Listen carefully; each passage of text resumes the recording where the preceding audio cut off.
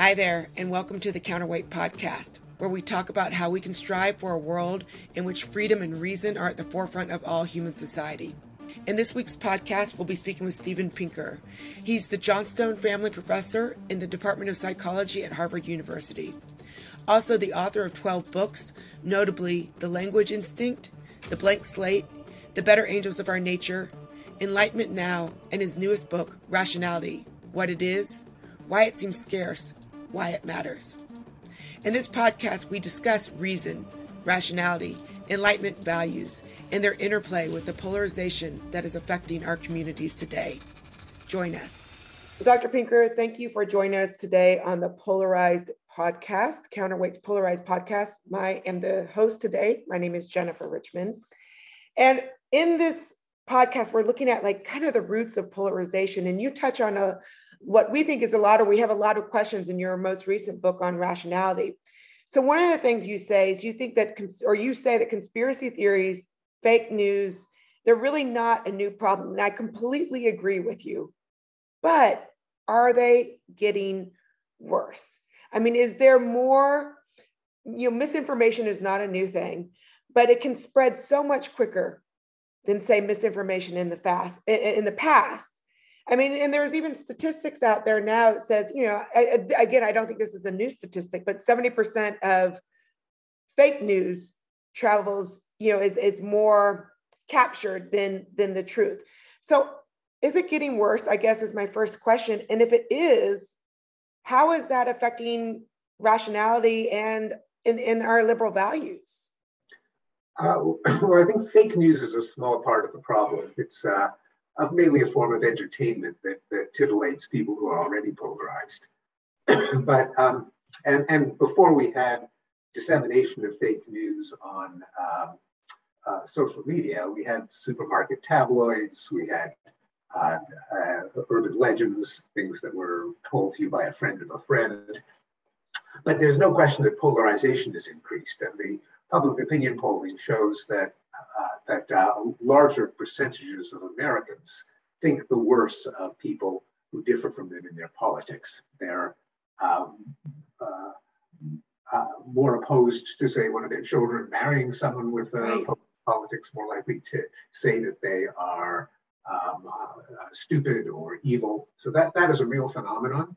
Yeah. Social media may be one of the accelerators, but it's not the only one. There's also residential segregation by education and professional segregation. More and more, higher education is a credential for entry into professions and the main way in which we sort ourselves. We live in neighborhoods with people who have the same level of education, people who go to the university, leave behind their rural or outer suburban places of origin and crowd together in university towns and gentrified inner cities. Another contributor has been other kinds of media, such as cable network news and AM talk radio, which is an enormously polarizing force, probably more potent even than Twitter or Facebook, at least so far. That's interesting. You took me, this was a later question, but I'm going to go there now. I think as we're talking about polarization, the other thing that I notice is political sectarianism. And what I mean by that is instead of religion consuming a lot of our lives, we know that the increase in religion or the decrease in religion is notable, but there's been this increase in almost a religious fervor towards politics. Now, I wonder, because I think, or at least the way I interpret some of what you say, and correct me if I'm wrong, in some ways, religion and some things that we believe in are not rational. But I'm wondering if there is a collective rationality in religion. And let me just give you a little bit more reason why I explain that. In religion, even if there's some irrationality or some beliefs that are not rational, I believe that the collective rationality that I would argue is there's this sense of grace and mercy and forgiveness. And in political sectarianism, which has taken the place of religion, but with almost the same fervor, there is no forgiveness. There's no mercy. And I wonder if that also, in some ways, is that transition to kind of political, well, not to political sectarianism is, do you see that as part of? I think you're right that political sectarianism is, at least in the United States and probably the UK and other European countries, is far more potent than religious sectarianism. Sometimes they're confounded, at least in the United States, in the case of evangelical Christianity and other conservative religious movements, ultra-Orthodox Judaism and other illiberal religious movements. Right. And I also agree that it's through institutions that we can achieve rationality, because what cognitive psychology has shown for more than 50 years is that individual humans are subject to a variety of fallacies and biases and errors. But nonetheless, as a species, we've managed to do some amazingly rational things, like invent vaccines and antibiotics and synthetic fertilizers and smartphones. We do it because we associate in networks, in institutions, in associations that allow ideas to be pooled and allow bad ideas to be criticized and filtered out. And so I certainly agree that the right kinds of institutions can make us more rational than collectively than any of us could hope to be individually. Now, are religions that kind of institutions? Well, I agree that there are some principles that some religions advocate, such as sometimes forgiveness, although the Old Testament is full of calls for vengeance. That's probably the dominant theme of the This is true. And of course, in practice, a lot of religions have been not exactly paragons of forgiveness and tolerance, but rather of persecution and ideological fervor. So they can be, if it's the right values and if the better aspects of religion, namely kind of civil society organizations getting people together to reflect and act for higher goods, is the dominant theme of religions, as opposed to, say, lobbying legislators to restrict rights of freedom of expression or biological advances in medicine and reproductive choice. So I think that you can't give a blanket evaluation of religions. It depends on what they do. More generally, what we ought to do is it shouldn't be religions or irreligion. It should be the humanistic values that we want to foster, regardless of how many or which or any gods that we believe in or scriptures that we read to each other. The idea that we ought to deploy our intelligence to solve human afflictions, that we ought to foster peaceful coexistence, cooperation, human well-being, and so on. Whether it's a religion or some other organization that does it is less important.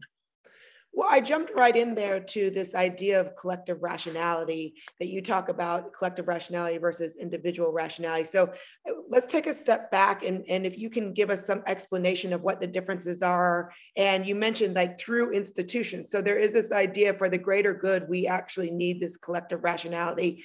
Can we take a step back and you can explain the difference in what you've seen in those two different forms of rationality through your research?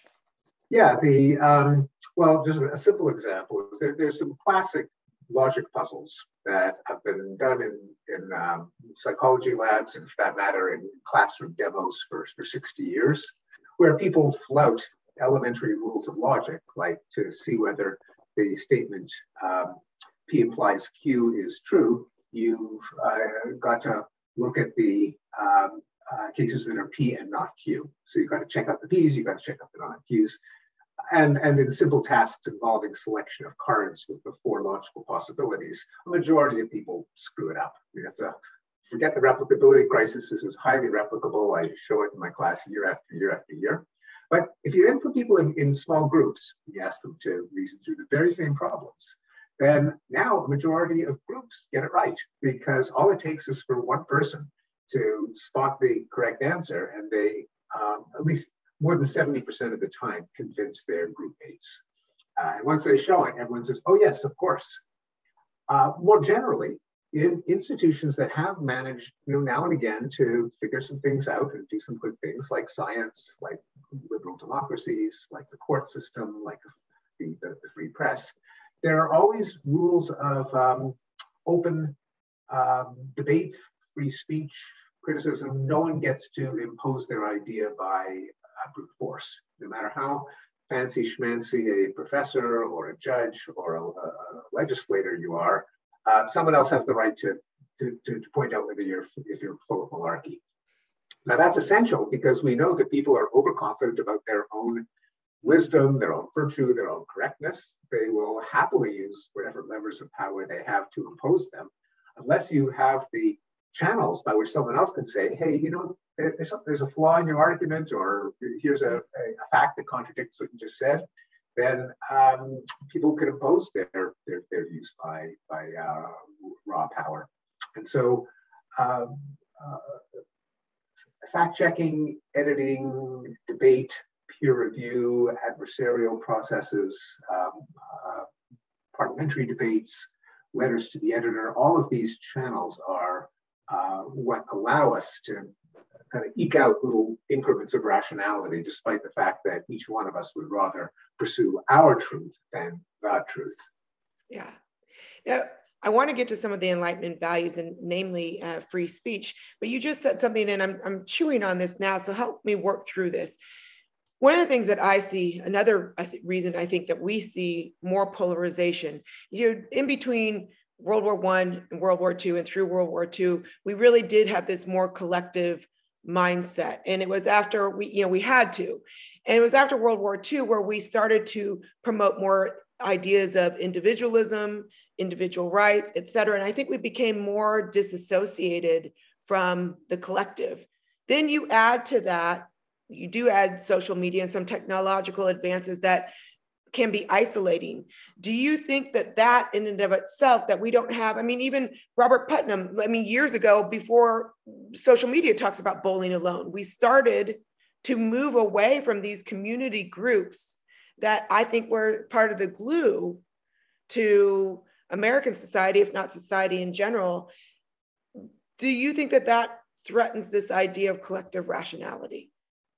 Well, not necessarily, because remember that era was also one in which women were kept out of the workplace, in which there was a lot of institutional anti-Semitism and racial exclusion, Jim Crow laws. So the old order was really unsustainable and really not defensible as a whole, even if it did have some good elements. The challenge also is just in a society that allows mobility, where you don't have to stay on the farm to help your parents or go into your dad's small business, in which you do have access to the entire world through media. We just can't count on people joining bowling leagues for their social interactions. It's just a world that we have to say goodbye to. I don't belong to a bowling club.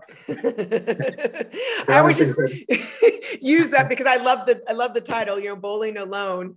Do you envision any other collective opportunities, or do you see any right now that we could be using to a greater advantage for our rational future? Yeah, I think we can't turn back the clock on the technological changes in the way we associate, the way we communicate. No one's going to unplug the internet. The question is, how do we get these newer institutions to exemplify the values that were promoted by the older ones, such as collective action for common good, for worthy goals. Now, by the way, it doesn't mean we have to completely surrender to social media and just stay at home in front of a screen all the time. I think we can remind people of the advantages of actually mingling interacting with other flesh and blood people. But whatever combination of electronic and face-to-face meetings we gravitate to, they should all be steered toward the things that make any human efforts worthwhile. We should try to concentrate the good aspects while minimizing the bad aspects, rather than saying everything's gotten worse, let's see if we can turn back the clock. Okay, so that brings me then to this idea of freedom of speech. We say that collective rationality, you say collective rationality, I think, needs rules. Should there be, what kind of rules should be around freedom of speech? This is an Enlightenment value. And well, first, I guess I'll stop there because I've got other questions, but around that idea, what kind of rules would be in our collective best interest around something like freedom of speech? Well, we have to realize that freedom of speech truly is fundamental, because if we're discussing freedom of speech or anything, it presupposes that we have the right to express opinions, that it stems from the fact that humans are fallible, that people have been absolutely certain of beliefs which we now know to be false, that the only way that we can approach the truth or rational action is to be able to voice opinions and have other people point out what's wrong with them or what's right with them. Mm-hmm. And that's an exertion of just raw power to shut down someone's right to express an opinion. There also has to be some clarity on what are legitimate limits to speech, because there are such limits, but then people who haven't thought them through think, oh, well, you can't threaten someone with death, so therefore there's no such thing as free speech. And if you say something that makes me feel bad, I get to shut you down or punish you or fire you.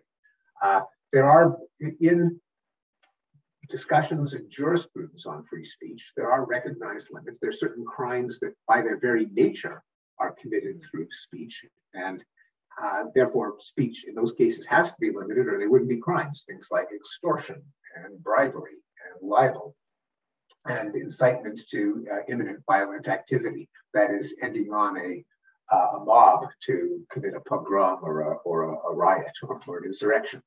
Mm-hmm. I think one can draw lines around those exercises of speech, simply because one can identify exactly what it is that ought to be sanctioned. But one shouldn't be so fuzzy about speech as to say, well, that just shows that free speech is a myth and I can shut down anyone who disagrees with me. So there needs to be that clarity. We have to remind ourselves of why we need free speech, and when we do limit it, how and why we limit it. How and why we limit it. So on that, the world is going crazy right now over Twitter and what that means to free speech and what Elon Musk's purchase is. If you could design a Twitter as a place of free speech and rational optimism, what changes would you make, if any? Well, there should be, I think there should be a little bit of sometimes called viscosity or friction, so that mobs fired up by retweets and likes are less likely to form. That is, the virality promoters should be tamped down to make everything a little bit more reflective. And there are a number of proposals for how to do that, such as limit on the number of retweets, encouragement to read something before retweeting it. There could be transparent guidelines as to what leads an account to be silenced or temporarily or permanently, such as libel, such as incitement to violence, but not just unorthodox political opinions. It shouldn't be done algorithmically, at least given the current state of our algorithms, which are very crude and blind to content. There should be reasonable appeal mechanisms. There should be guidelines on manners of speech of the kind that we have in, say, letters to the editor, without infringing on the content of the opinions. And I think, at least I know, and probably everyone knows cases of Twitterers who were shut down for mysterious, opaque reasons. They stepped on some hot button, and first thing they know, they're canceled, and it was not anything that for which there could be a legitimate justification. At the same time, just for people to want to be on Twitter, it can be a kind of a cesspool of insults and libels and sordid accusations. Yeah, I work. It seems to be that's one of the new commons, if you will, and it's a challenge. It is a challenge. It is a challenge. That is an understanding. On the other hand, these are very rich corporations. They do have the resources to to do more moderation and but for it to be much more transparent, open, to try to get the advantages of free speech without the disadvantage. Then, given some traits in human nature, a completely unfettered ability to express oneself, especially anonymously, can lead to not to constructive discourse, to collective pursuit of rationality, but to its opposite. And I think we meaning the entire universe of both users and producers of social media, have not come across the formula that tries to squeeze out the advantages without the disadvantages. There's much more experimentation and thought and analysis should be applied to this dilemma. Oh, I absolutely agreed. Before I let you go, I've got two questions for you. You talk a lot about the tragedy of rationality commons. Speaking of the commons, can you explain a little bit more what you mean by that?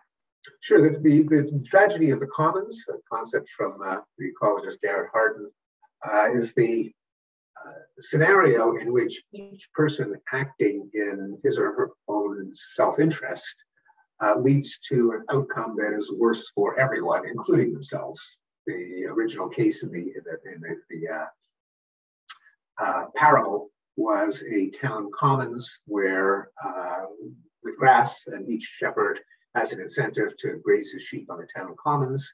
And for every individual shepherd, he can fatten his flock, but if all of them do it, then they can denude the commons faster than the grass can grow back, and all the sheep starve. In the case of the tragedy of the rationality commons, it's each person pursuing goals such as signaling that they are virtuous, boasting that they are right, being infallible, putting down their rivals. Each one of them is kind of pursuing something that is in their own interest, but in terms of the collective interest of approaching the truth or approaching the course of action that will make us all better off, we're worse off if that's the criterion by which people express themselves. Okay, so go ahead. I didn't mean to interrupt. Yeah. So the solutions to a tragedy of the commons typically involve some kind of voluntary or some kind of regulation where if there are grazing permits, if you have to pay to graze your sheep on the commons, then that naturally limits it to some sustainable number. And likewise, there ought to be, if not laws that punish people, but at least norms of respectful disagreement, of criticism, peer review, editing, that will allow the collective group to debate its way to greater truth.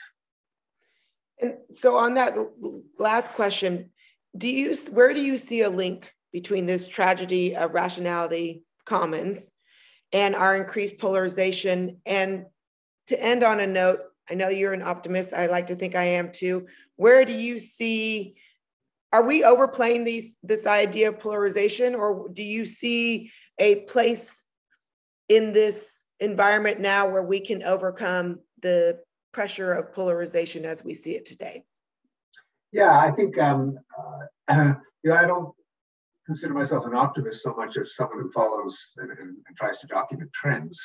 And the examples of declines in violence, declines in disease, declines in illiteracy that I've documented are really just pointing out data that most people are unaware of. Yeah. But none of these things happen by themselves, by magic. There's no such force as progress that makes things better. It all depends on pushing the right ideas. And in this case, the right ideas are evaluation of ideas by their merits, by their empirical consequences, by their logical consistency, as guidelines, as goals of our major organizations and channels of communication. So editors and deans and presidents of organizations should be aware that their remit, their mission statement ought to be how does this bumbling, fallible, fallacy-prone species manage to blunder its way toward an understanding of reality and action that makes us better off? That's what we ought to be aiming for. How do we do it? Not by calling each other names, demonizing each other, but by broaching ideas and trying to point out what's wrong with them. That should be, sadly, it's not acknowledged by many of our editors and deans and university presidents, but it ought to be, and there should be associations like Counterweight that advocate these values. Yeah, and it's that engagement too. I mean, I guess that's where I worry as well, is it's leaning into other people, and that's hard to do sometimes when you're behind a screen. So hopefully, yeah, that this is advocated within not just universities, but in other social organizations too. So absolutely, here we are. Yes. Well, I appreciate your time today. Thank you for sharing with us your wisdom. Pleasure talking to you, Jennifer. And, good luck in the work that you do.